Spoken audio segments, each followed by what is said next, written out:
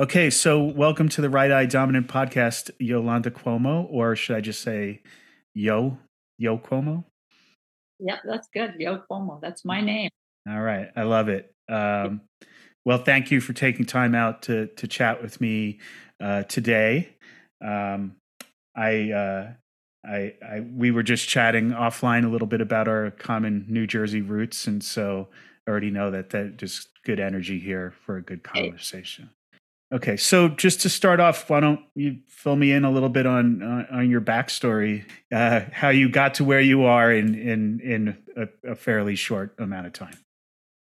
well, it's not so short if you work all the time. Yeah. Um, when I was a kid, my mom was from Italy. She was an immigrant, and she missed the piazzas and the walking and where all the people. So she used to take me out walking every night after dinner. And we had a local art school, Pepe Valenti's art school. And when I was in I was in third grade. I was so afraid of everything. And she said, "Would you like to go to art school on Saturday mornings?" And I was like, "Oh, that sounds great, but I have to give up cartoons." She said, "Yeah." So I went to art school, and that was like, holy smokes! I met the most popular girl in the third grade at art school, and it gave me courage. And I loved, drawing. I couldn't draw, so I'd be up all night, trying to draw. And the popular girl was really perfect at it. Came natural. So I did that. My sister, I had an older sister, who was fantastic, and she encouraged me. She was 6 years older, so she encouraged me to do art, and she'd bring me out to Montclair State because, of Mm. course, we're immigrant kids. We didn't have any money, so you went to the state school. It was $400 semester. And I would cut eighth grade and go out, and she taught me how to print in the darkroom. Mm. And I was like, this is magic. And she like lugged me around to Museum of Modern Art, bought me a subscription to Aperture, brought me to ICP. And I was just like a kid, but it really stuck. So I was like, I'm studying art. When I get to college, I'm studying it.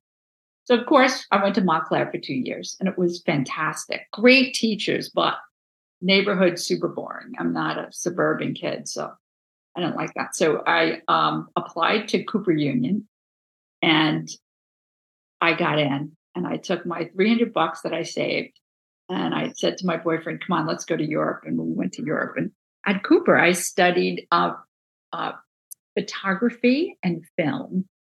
But there, it was more like you studied with really great people. Like I discovered Hans Haacke, the conceptual sculptor, and Robert Peer was my animation teacher. And the photo department was okay. Montclair's was better, but it Hmm. it I started to take photo, like Joel Meyerowitz was one of my teachers, and we used to knock heads all the time because I made photographs and I made books. I started making books because I had no wall space, and I just thought my photos were trapped in those Kodak polycontrast boxes, and so I just didn't know where to put them. So I started making books, spiral books, sewn books, glue bound, stapled books, and I just kept doing that. So yeah, Cooper was great because I got to meet great teachers and great students, like that were absolutely obsessed with what they were doing. So Let me jump in there because I mean, so much of your sort of origin story resonates with me personally, just because I'm Italian American from New Jersey, second generation. So, but the description of your path, and I went to Jersey City State College. That was, it was you just everything you just said.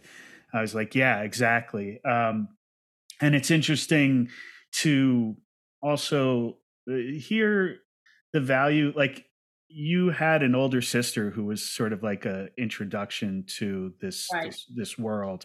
And I think, like, for those of us who grew up on the other side of the river, having that sort of somebody or something that, that whole world is literally just, 10 minutes away. It's yeah. like another universe. Yeah. And You know? and you were like, well, I wasn't I wasn't a suburban kid or whatever. And it's like, I my formative years were up in Bergen County, and it was like you go to the mall, I mean, it's like so like the world of art or photography or New York City, all of that just being so close and tapping into that at such a an important time. It's I understand it so completely. And also the fact that I didn't actually realize that it was sort of a leap from the world of photography into books for you. And so now, that actually does make a lot more sense to me, seeing, and one of the reasons why I did want to talk to you was specifically your experience with designing photography books. So I did want to just kind of, before we go deeply into that. So obviously you made that decision to create your own books of your photographs. How did that lead, like that, clearly that led to where you ended up as a designer. What was that sort of, that transition like? Well, when I got out of school, there was no MTV. If there was, I would have gone there because I did animation. So I always liked stories in my books, beginning, middle, and end. So I was trying to, my parents were like, you can study art, but you better get a job with benefits. Mm-hmm. You have to have medical benefits. So I was like, okay. So I worked on my portfolio, and every day I'd go to New York. Took me 6 months. Go to New York, knock, knock, knock, no answer. I left my portfolio, read my mystery novels in the hotel, lobbies, went back on my portfolio, and I didn't give up. And it was because of my parents' deli. And you could see Manhattan from down the block. And this woman who is, I'm still close to her. She was, her name is Fran Bull. She was a Soho artist, wanted to break up with her crazy husband. So she moved to the Palisades Cliffs because she saw it from, in Manhattan. And she used to come to my parents' deli. It was sort of like the Balducci's of the neighborhood. And my dad made mascarpone, my mother made lasagna, and she got very friendly with them. And this is a great story. I was at Montclair, my second year there, and they used to have visiting artists from Manhattan. So I ran out of the darkroom, went to the auditorium. The lights were going out, and I said to a woman, "Is this seat taken?" And she said, "No, no." And she said, "Oh, weren't you slicing my salami on Saturday?" And the lights go down, and they go, introducing Fran Bull, realist painter from OK Harris in Soho. And I go, holy shit, that's the salami lady. She's like a great artist, and she lived 3 blocks from my house. So she, afterwards, I talked to her, and she was like, "I love your parents so much. They make me feel so, warm and like I'm welcomed." And so she got to be great friends with them. And then she loved me that I was studying art. And she was the one who called her friend in Manhattan who knew somebody who worked at Condé Nast. Mm. I was like, my sister brought home Ms. Magazine. We did not read any of those Vogues, none of that stuff. Mm-hmm. 16 magazine, Ms. Magazine. So I was like, I don't even know Vogue. But she was like, you have to go there. So she got me an interview at Mademoiselle magazine. And everyone it was women. It was so cool. And then I did research, and I found out about Diana Vreeland, and she had painted her walls red.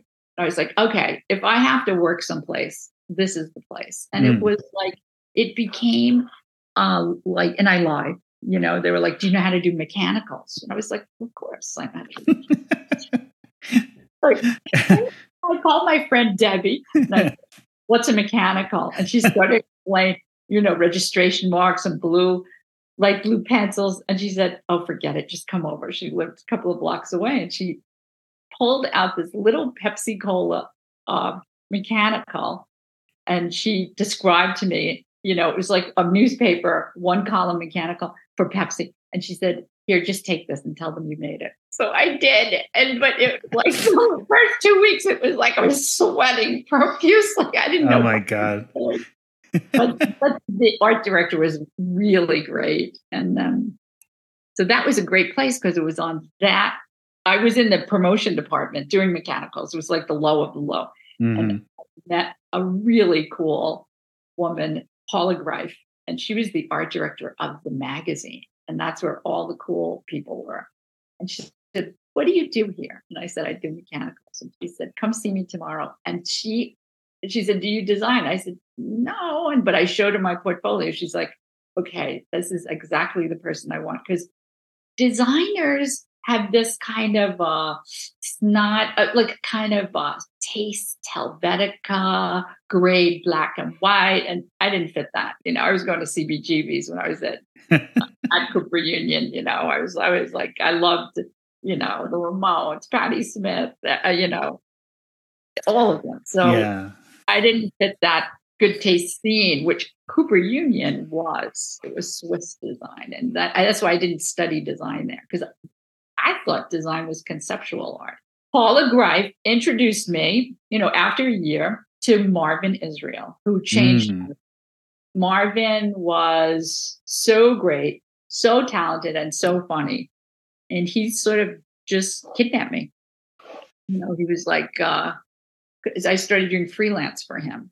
So the first project I did for him was Alexei Bradovich poster. Mm.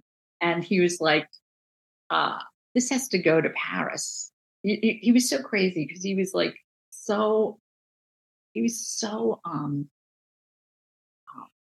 automatic, like intuitive. Like Mm. I meet him and I'm in Paula's, fancy office, and he takes out this poster and it's all folded from his pocket. And he said, "This has to turn into a poster and it's got to be to Paris in 2 weeks." And I was like, "This is so weird." My sister worked for the airlines and she just called me and said, "I have 2 tickets to Paris. Do you want to go with me?" And I was like, "You're not going to believe this." So anyhow, I made this poster with Marvin while I was moonlighting at Mademoiselle. Mm. It was pretty fantastic. And I just watched him because he designed like a painter, pick things up, smush them around. Hey, what year was that this 19, happened? I'm 1980. sorry, that 1980? Yeah, 1980. Wow. There was no computers in design, none. Right. And at Mademoiselle, we did everything. Paula was really influenced by Matisse. And so we did everything. We cut paper and tape. And Marvin came in and he was like, "Yeah, how much do you want me to go into this story? It's like a great story, but I don't know." Just go. I'm loving every minute of it.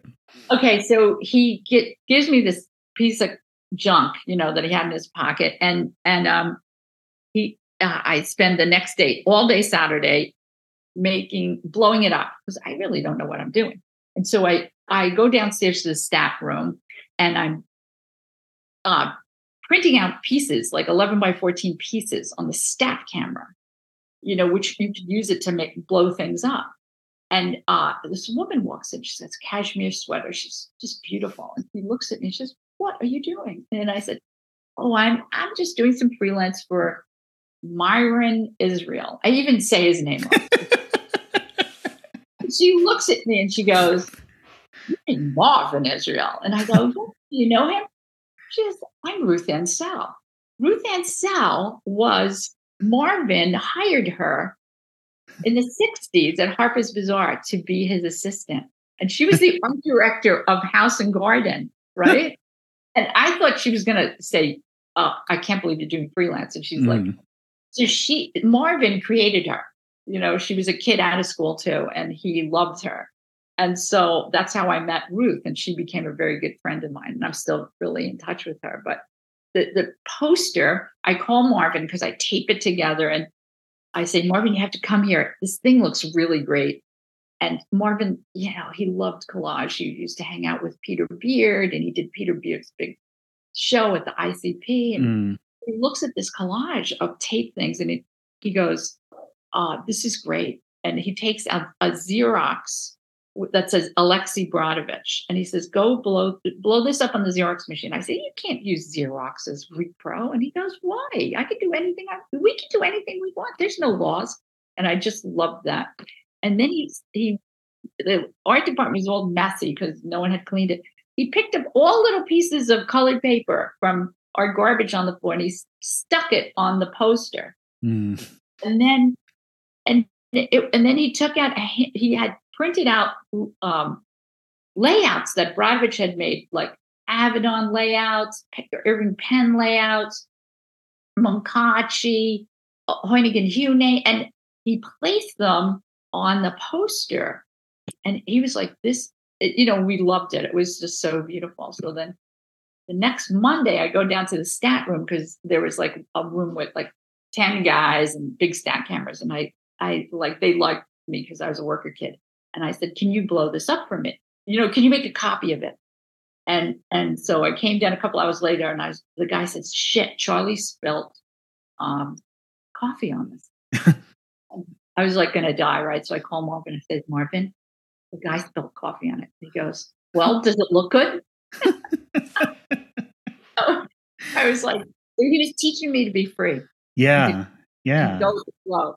And it came out great. We went to Paris. We hung out in like this great photo studio, my sister and I, and they made a beautiful silkscreen for a retrospective of Brodovich at the Grand Palais. So that was my, I never heard of Brodovich. I never heard of Marvin. I didn't study magazine design. So after that, he kept calling me to freelance for him. And somebody offered him through Avedon, because he was very good friends with Avedon, art director job at a magazine called The Movies, and it was a new startup.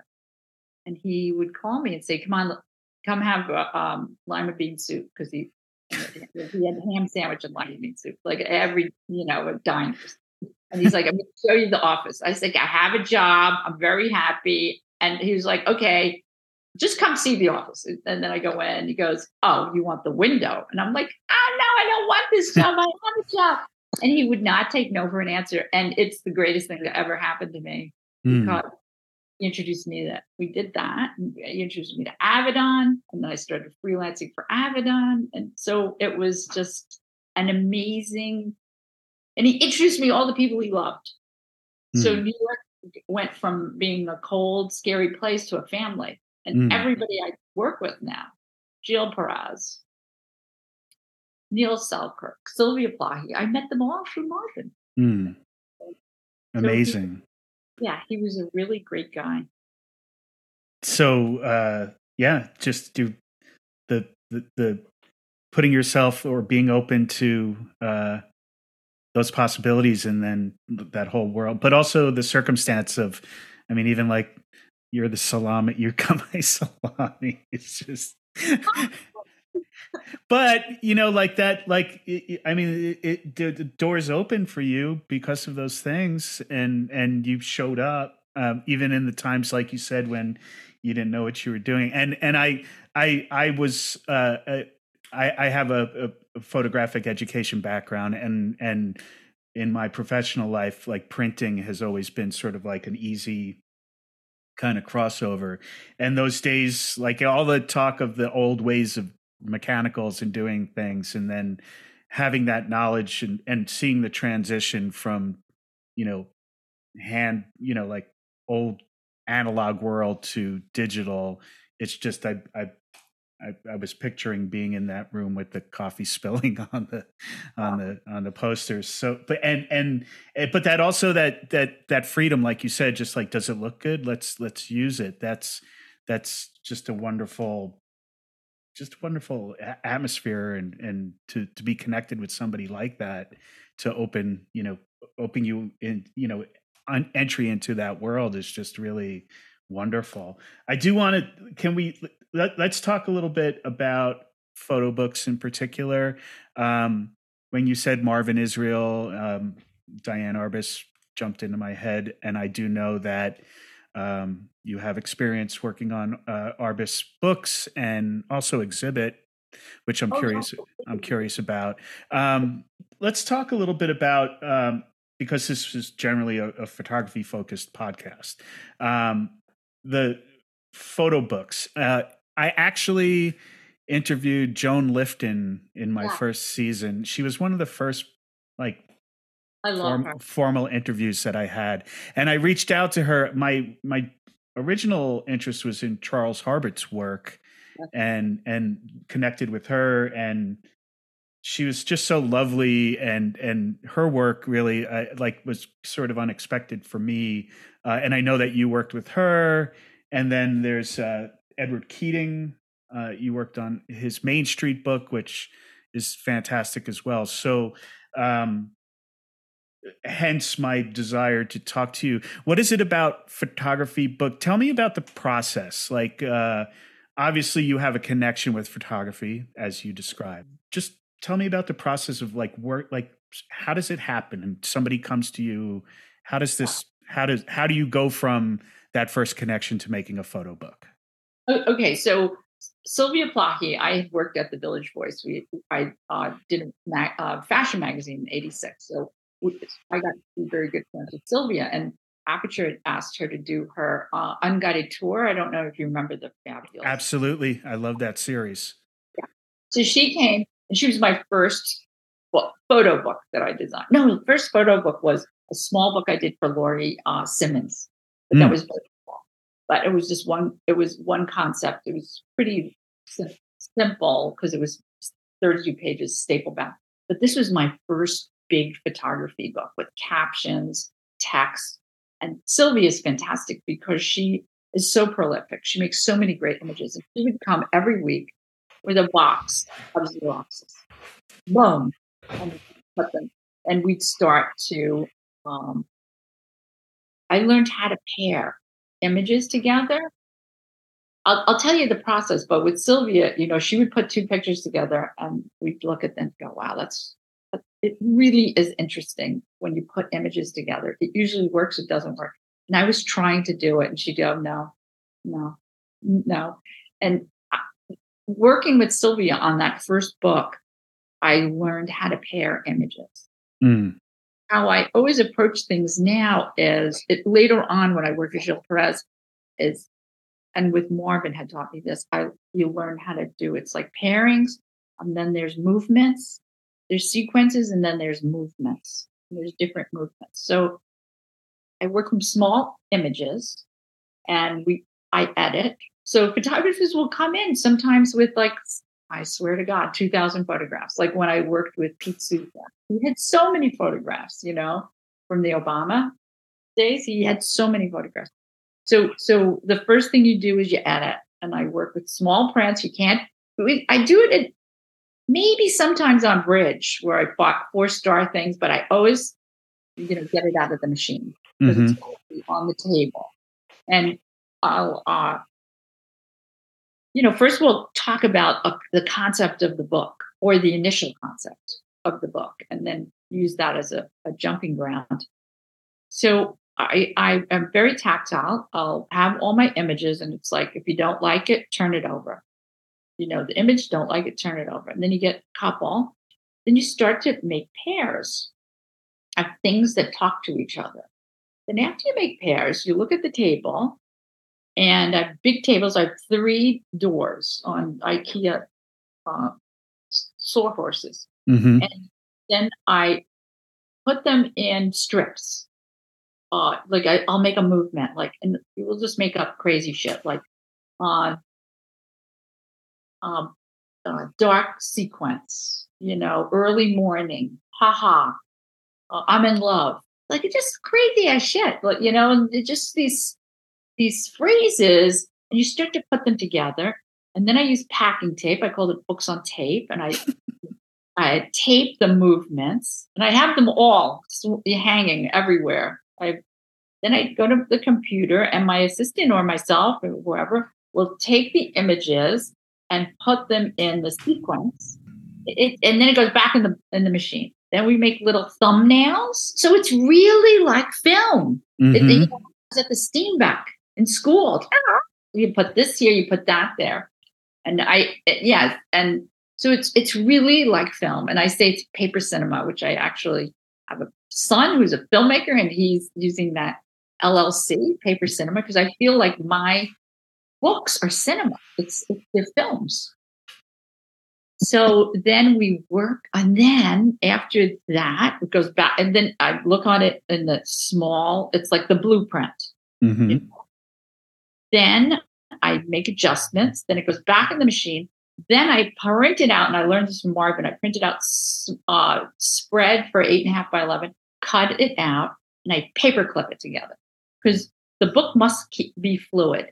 Because you flip through, and as soon as your eye is smarter than your head, and as soon as you see something, and your eye goes, you know it's not good.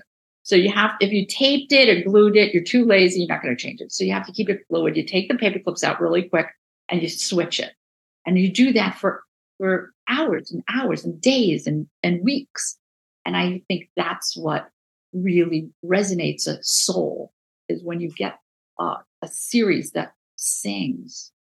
It goes on another level. And photography books, not like painting. Painting, you need texture. Mm-hmm. You know, sculpture, you need to walk around it. But photography books, you can talk to people. It's a democratic medium, and the black is right there. The grays are right there. You can smell it, you can lick it. And it's not like in a museum where there's glass between you and the thing. I mean, I worked with Avedon when he did In the American West. Mm. Marvin's idea to just they stuck them onto aluminum, and there was no glass in front of it when it was in Texas. And the museum went crazy, like somebody's going to sneeze on it. And Avedon was like, "So let them sneeze," you know. So a photo book, it's right there, and it's like $50, and you can have an intense conversation with this book. And I just think photographs are such emotional slices of life that, and when they're great, you could look at them forever. It's just something. I that description that's gold to me. It was so wonderful. Thank you. That, I mean, that was just the wow, I don't even know where to start. The paper cinema is it's like, just my heart was singing, because that's it's and I've done my own self-publishing photo books, and knowing just like, the challenges, uh, and that's me attached to my own work. I Yeah. find it interesting that you are describing the process with someone else's work, but with such specific attention and emotional attachment to it, that it just goes like, it's almost hard to believe that someone would take on someone else's work and own it in the way that you described. It's actually really inspiring to hear that. I love to edit. It's just, you know, And everything about, like you said, like the holding the object in your hand, and spending time with it. And that, I'm actually curious, and there is a couple of specific books that I want to ask you about, but the how, even so, you're talking about the sequence and the time, and then ultimately you're going to press. It's going to be printed. There's decisions of paper. There's you know even where you're going to print it, the binding, the design, which, aside from the sequencing, obviously, like the unguided tour book, I remember that because even the cover was just so. God, I made that in 10 minutes. Because I love wood type, and I go to southern Italy, and I got all those posters from the street, and I ripped it, and I made the collage first, and then conformed the type later. Mm. Well, yeah, just fantastic. I love it. So tell me a little bit about then, like those, because obviously you're making the choice of paper choice, binding, where it's printed. I make it, okay. So I make it with the photographer always, because I have all these paper sample books, and there's paper that's hard and very calendared and colder. There's paper that's softer and more spongy, and it's lighter because there's more wood in it. So it's really interesting. The other one has more minerals in it. So you look at the person's work, and we feel books all the time. Like, we'll feel paper. Like, I remember when I did the Arbus Revelations with Dune Arbus. I love working with her. they sent us all different paper, and we got it. And she said, "Close your eyes," and we had to feel the paper. I swear to God, we had to go like this. We felt with our fingers, the paper, and then we picked out two, and then we sent up, 10 images there to the printer, and they did press proofs because the paper could feel great, but you see the images on it. If you're going to use a warm PMS gray or a cool gray with a warm paper, it's just fascinating. So I Mm. always tell my photographers, just invest in yourself. You want to get two press proofs, and and printers. You can't assume everybody's crazy and nuts about precision and being a perfectionist, because they're not. So in the 40 years I've been doing this, I have my favorite printers. I have Meridian in Rhode Island, Danny Frank, who I love. I love. And he gets it. He gets Mm. everything. He knows I'm crazy. He's crazy too. I have Graphicom. I have two, EBS in Verona. I speak Italian, so I go there. I've never been to China, but I don't speak Chinese. So how am Mm. I going to, how am I going to communicate? I know how to say più nero, which is more black. You know, più nero, più nero. I love it. I love going on press because it's the last 3% where you can make really the book sing. Hmm. So you do your homework before. You get everything proofed. You get perfect. You get your digital files perfect. You make perfect match prints. You get a press test. You go on press, and it's the whole thing, and that's what makes a book really exquisite. When you Mm. every single detail, the head and tail bands, I love it. The typography. Yeah. Yeah. I do too. And the so on so you're on press, you're on a press check. Are you with the photographer generally at that point, or? If they like Gene Pagliuso came, like I did, Ed Keating, like I went to Bologna and I had, three photographers come, like every 3 days, a different photographer came. And it was just amazing, amazing. Oh, and Bologna, those were printed in Bologna. I have a great Damiani. We have Hmm. books with them. Yeah. And the guy who runs the press, and it's just great. So it's a collaboration from start to finish. We Yeah. collaborate with everyone. Wow. So like there are a million things I wanted to ask you about. So I want to know about this the Paolo Pellegrin concertina book, Yes. because I really need to know like how it was what, 62 feet. Yeah, it's really beautiful. Oh, that's such a great story. Tell me So, about it, because I'm like I need to know how you did it, and then in light of how you described your sequence, like I'm almost imagining like you had like your taped photos or for the sequence, but like the concertina, like how did you do that?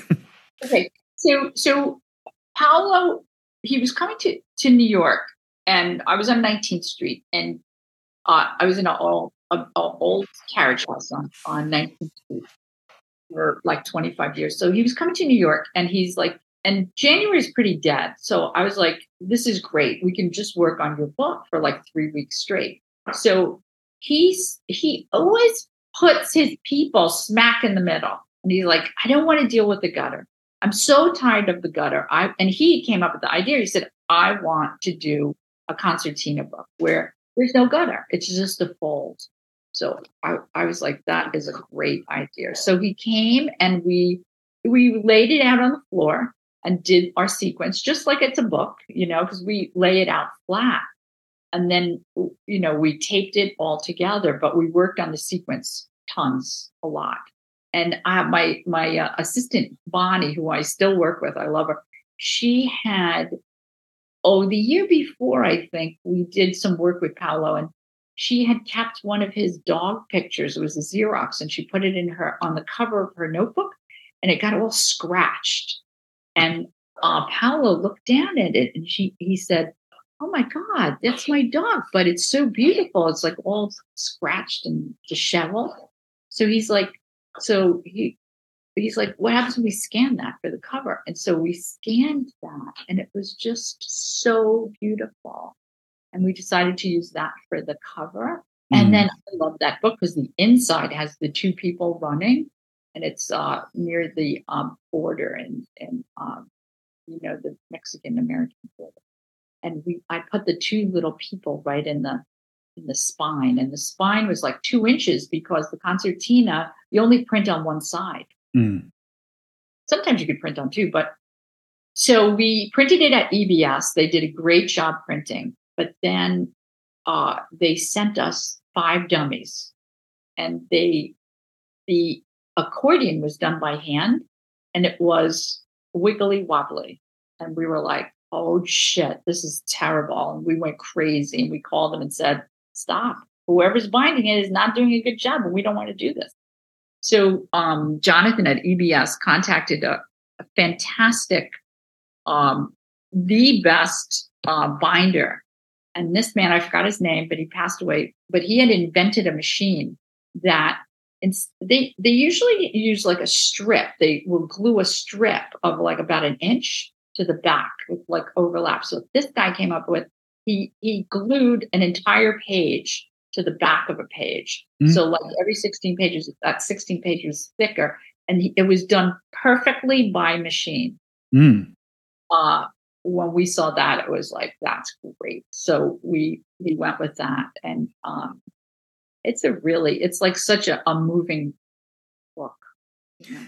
Yeah, and I saw your video on your website where you're just walking down the street and extending. So yeah, so all right, so you answered my question as far as the overlap of, so they're basically 16 pages with folds, and then a page stuck to another page, and for forever and ever. Right. And it's small, so we could get like a lot of pages per a strip of a sheet. Yeah. And how many copies of that thing did you I think they made 1,000, and they are completely sold out. Yeah.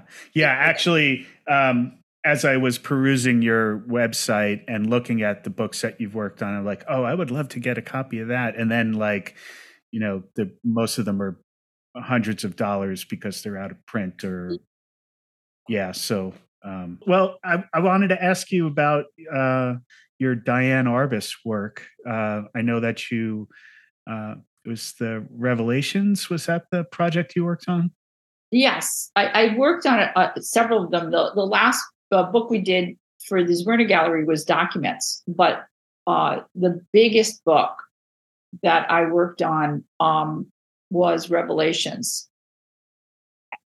I had worked with Dune. She had asked me to do Untitled, the last body of work that Arbus did in Jersey and that was, I thought, oh gosh, this is going to be easy because there's one picture per page, but boy, was it hard. But that's when I really got in the groove with Dune, and we worked great together. So when the big Revelations exhibit and book, that was like 6 years later, happened, she asked me to be the designer. And it was really great and intense because it was not only a book, but it was a book and an exhibit. And I'd never done exhibits before. And this was really huge. So I went to that. I went to that show. It was at the Met, I believe, right? Yes. It opened at SF MoMA, and then it went down to LA, LACMA, and then I think the Walker, and then it came to New York. No, not the Walker. It went to California. No, it went to Texas, and then it went across the USA in like big trucks, that no one would say where they were because it was millions of dollars worth of material, original work and photographs. So it was really like espionage. It was great. And then it went to the Met, which was a thrill because we didn't want to be in the photo area. We didn't want to be in the photo exhibition room. We want to be with the paintings. And Jeff Rosenheim Got it. So we were upstairs with the paintings, and it was mind blowing. And we had to build that octagonal room that when you walk in, we had them build that everywhere they built it. But the Met, not only did they build it, but they put like 5 layers of wood cornices. So it looked like it was originally always there. And so it was really a class act. It was kind of great. So I'd love to hear more about like, so did it originally, your participation originally start as just the book project and it then led to the exhibit, or like No, how did? it was all together, and so I was going to be the art director for everything. Even like we designed postcards, and they were like, we called it sublime merchandise. We got pencils with Arbus's quotes on it. And so everything that had to do with Arbus, I was the art director, and my team was the design team.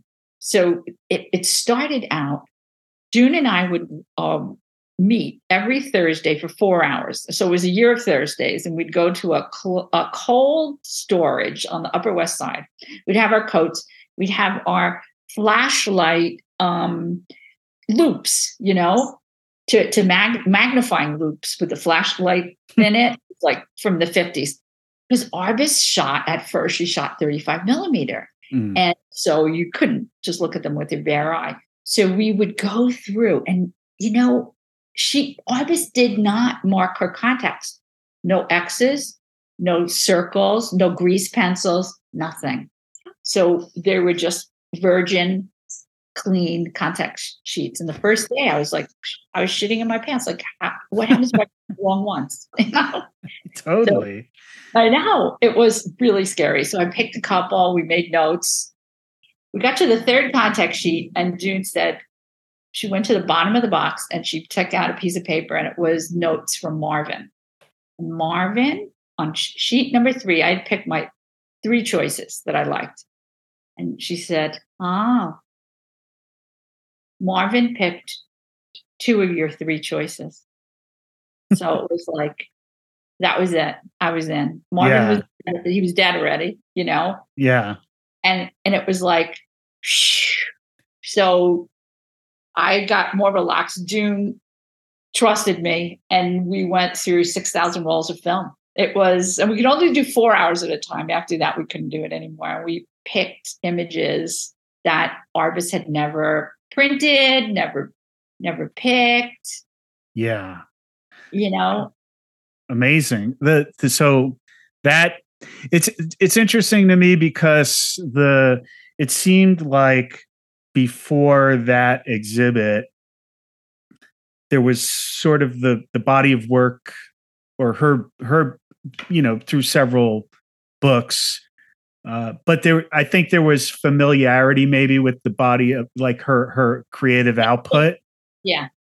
And then, but that book, the Revelations book and show, apropos of its title, there was things that it's just so surprising to see those unearthed, I guess, for the first time. But you were actually like, I was digging. I was digging, and it was really great. So like the boxes, the contact sheets would come down, like the man in the car would come and he would deliver them by hand to me, and I would walk them upstairs. And my studio was the same 2 carriage houses. And Neil Selkirk had the front, and his darkroom was downstairs, and he prints all of Arbus. So I'd give them to my assistant, and she would scan each of the choices that we made. And then the man would come at night and take the box back to the storage, to the warehouse. Like, it definitely sounds like you mentioned earlier, like an espionage It was project. So cool. And I couldn't tell anybody we were working on it. Wow. How hard was that? Well, it wasn't like a big secret, but I couldn't go, you don't blabber, it's not like it was secret what we were doing, because we were working on the book and the show. Yeah. But, it was exciting. But what was so great is that I followed Arbus from her eyes out, and she, holy smokes, on one sheet, it was early on, she's photographing transvestite Mm. performance club, and then the other half is an autopsy. So I Wow. was like, wow. So who is the person, the cutting and taking away, or the putting on of the makeup, the wigs? And it was really mind blowing. And like another contact sheet, Dunes in the bathtub, and then Arbus is on the street with a woman with a great 50s hat and with the white gloves, and then another role, she's at Hubert's, same role. She goes to Hubert's, flea circus. So it was really beautiful. Like, she didn't shoot a lot, but when she did, there were killer images, like one sheet, killer images. Within like one roll of One film. sheet, Yeah. one roll, you know. So that was really moving. And Yeah. I figured her B pictures, her C pictures are better than anybody's A pictures. Right.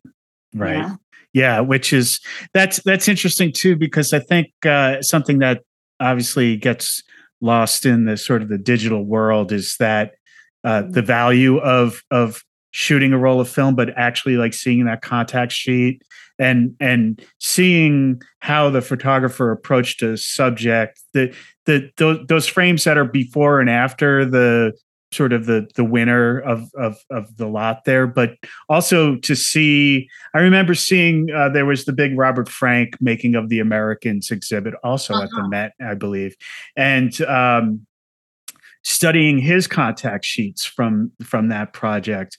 And several times there were like two iconic photos that made it into the book that were on the same roll of film. And to be that, I mean, not even that successful, I guess is a way to put it, but like you're just in the group. Yeah. It's, Like a major group. and you're looking at the evidence of it through the contact sheet. Creating more of the context of what was going on. And like you described, I could imagine like, oh, she was here and then she moved on to this other subject within the same roll of film. That's crazy. Then she's on the bus, the great picture on the bus. You know what was really amazing? So you're like you're like you're on a dig, archaeological dig, and we found this one contact. It became the cover of the book and the big poster outside the museum. She had run her roll through. It was 35 still inadvertently and made mistake double exposures. So the first week we looked at this one roll, we saw her eyes and this blonde woman in Times Square, and we were like, "Holy shit!" Dude was like, "That's her eyes. That's her eyes." And so then we said, "Oh, this is great." So we made a note, and then the next week, dude said, "Let's look at that contact sheet again." Well, whoever, that she was working with her husband doing the fashion shoots then, and whoever, or I don't know if they were still doing fashion then, I'm not sure, but her assistant in the darkroom processed the film, and he just cut it, here, right under her nose. And the next week we looked at it, and the second part of her face, her mouth down, was 3 strips over. We were like, holy shit. So we just like put it together. Yeah. And said, and we put that in the book because we didn't want anybody to think, and it's like perfect. It's her whole face. There's a man screaming with a American flag, like here. It says Manhattan on her nose. And there's a blonde. And that became the cover. Amazing. So we put the contact sheet in the book with like a rubber stamp finger at one half and the other half over on the top, because we didn't want anybody to think we did Photoshop nonsense. Yeah. This was real. So the only thing we did is I had my retoucher just take out the cut line. Yeah. And it became the cover of the book. And it just appeared. and almost a metaphor for the project, really, in a lot of ways, because you're like you're going through, you're finding like this evidence, but then piecing it together to get a complete picture. Yeah, and Uh, if he didn't say, "Let's look at that contact sheet again," we wouldn't have put, because one was all the way on the left side and one was all the way on the right side of the contact sheet. We wouldn't have Amazing. put them together, you Yeah. know? Can you tell me a little bit about? I'm trying to recall being at the exhibit. Was there either a recreation of her dark room or some like Yes. wall element? Um, is that? Am I remembering that correctly? So what happened was Dune and I both said when we go to galleries or museums, we just like to look. We don't want anybody telling us stuff, blah blah blah blah blah. No, we want to look. So we came up with the concept. We're going to do rooms that you just look. You just look at the photographs. Like we had minimal, placards because artists had great titles like Mm, transvestite and curlers, and like her. They were so matter of fact. They were great, but we didn't want any, you know, talk.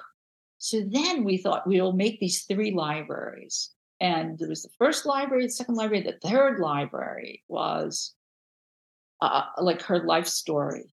And it was, and from, I was inspired. I remember, years ago going to um,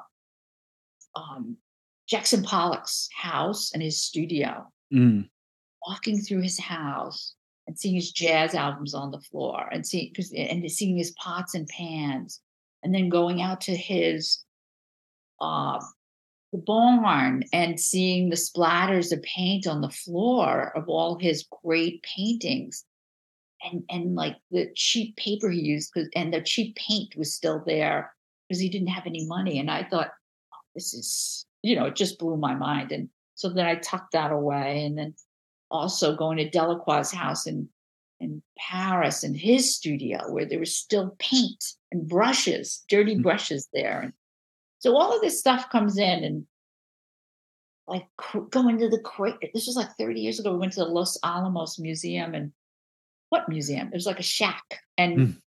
things were taped to the wall, stapled, their ID cards. It was just makeshift. Yeah. And all of those things we wanted, I told June about it. She like loved it.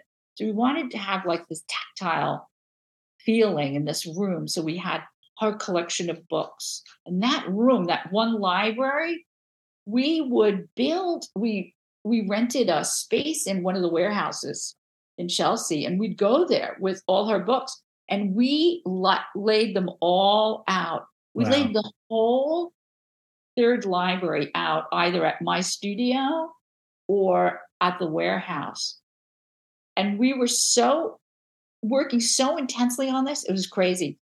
One night in the warehouse, June and I forgot to leave, and they locked us in the warehouse. And I screamed so loud because I was panicked. Like my family's going to think I'm dead.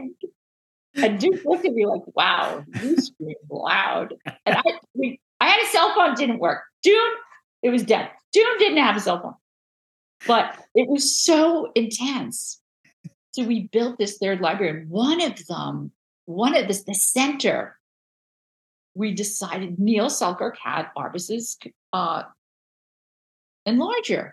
Mm. So he made a copy of the Jewish giant, and that always was shining through. And the walls in her collage, I made a collage based on a collage that was over her bed when she lived in Westbeth. So, and that was done with magnets, and then they just put plexiglass on it. So I built it there, and then they shipped that all over the world. But that was really important because they was like, okay, now we're going to dig. We're going to Hmm. dig, we're going to look. We had original contacts, and Marvin taught us this thing when I was in the art department with him. I worked with him at a magazine called The Movies. He would make collages, and he'd put glass on it, and it would smash down all the stuff. So your collages were like beautiful. They were like smashed down. So we were like, we want to put smashed down glass right on top of the stuff. And the curators at SF MoMA said, you can't do that. the prints will get destroyed. And dude said, they're my prints. I don't care, Yeah. So we did that. You remember the counters? And they were Yeah. cantilevered down? Yeah. Yeah. Yeah. And we built those all in my studio using Xeroxes. And then we got color Xeroxes made. My sister would go down to the color Xerox store and like even bring the notebooks with her, to the Yeah. bath, Yeah. because you didn't want anybody to steal them. So that those libraries were really, really rich and beautiful. Yeah. And that book alone it's to me, I mean, the first monograph that, Oh yeah. everybody that you were just referring to, obviously that's a sort of an iconic piece in Yeah, and of itself. that was Marvin. Yeah. Marvin Right. Right. designed that after she passed away. Right. Right. And I had a similar experience. I'm a little bit younger than you, but I was taking like a photo one class in Dumont High School in the suburbs of Bergen County, and my photo teacher, who was an artist who was spending her personal time down in the village and kind of introducing us to that world. It was the same thing. It was this Yeah, looking at those photos and knowing that, like, I always, the term bridge and tunnel, I know has negative connotations, but I actually kind of take that as a badge of honor, because we're so close to that world and not in it. But you just described it, like you're looking at that book and you're like, I'm over there. Like you're pointing across the river. you see Empire State Building from my gym. Right. Right. And then to see those photos and to know that world, or, Exist. like, exists or Yeah, existed, a version of it exists. But that to me, that was like revelatory, referring back to the title of the exhibit. But like honestly, like a stone's throw away from where I was growing up in a nice little safe suburban neighborhood was this other this other world. yeah, this other world. Thank And God there's that other. thank God. Thank God. And I am grateful that I grew up there and was so close to it. Oh, this is what's amazing. New Jersey was her exotica. Diane Arbus went to the News Colony in New Jersey. I stay in St. Asylum. I think she's not supposed to say that anymore, but the home for mentally impaired. Right. Loved photographing them because they weren't posing; they were real. She loved them. She could be friends with them. But she used to go to Palisades Park. Do you remember Palisades Of Amusement Park? course. Yeah. Yeah. All day and after dark. That's where I took the bus, the 22 Hillside to Palisades Park to go swimming, and my sister and brother. So here I am looking at a 35 millimeter. It's like 1963, 64. And she is on the 22 Hillside, leaves Port Authority. She takes a couple of shots in New York. She's on the bus. She goes to Palisades Park, photographs there. That was where she did the diaper derby, bearded, blah, blah, blah, blah. She's coming home. She's on the 22 Hillside going home. She takes one picture. It's my corner, 66th Street and Berkshire Avenue. I'm looking at it. I scream and I fall on the floor. And dude's like, "Are you okay?" I said, "That's my corner where I watched all the parades." Wow. I went to Ditmar's Pharmacy. There's a woman in there. It looks like my mother. It's not her, but it could be a stand-in for her. There's a guy in a Buick. Looks like my dad. He had the same Buick. Could be him. But it didn't matter. That was my corner. At that point, that was the two sons, Marvin and that. And I think, wow, this was meant to be. It was a spiritual moment. And I think, holy shit, I am so lucky. But I often think this shit happens to everybody, but no one's looking. But if you're in the groove, you pick up on these things and they're like, you can't make this stuff up. You can. And when at the end, June said everybody that was involved got to get a print, and I could have picked the hand grenade boy. And I said, I want my mother. I want my corner, 437 66th Street. Wow. And they printed it for Yo and only Yo. It was printed by Amy Arbus, and I love it. It's in my living room. And it's just really super special. So New Jersey was her exotica, and also, out in Coney Island. Sure. Yeah. Yeah. And actually, just like a weird sort of pseudo connection to all of this, and to reinforce your point. I had a classmate in college, and he like knew the twins, the famous, because I think it was like Roselle, New Jersey, or That's something. right. And so it's just like, I mean, obviously they were much older by time he knew them, but it's just, it's like, oh yeah, I know the Arbus twins, and we know, I could say that, and everyone knows Exactly. that image is. So, well, those are that's magic right there. Yeah, it really, that's what makes living. Yeah. That's what it's all about. So, well, I think actually, like, I could probably BS with you for hours, but respecting your time, and this might actually be a good kind of point to wrap things up.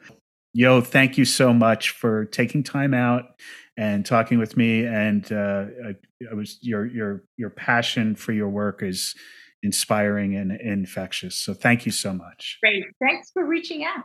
Absolutely. All right. Take care.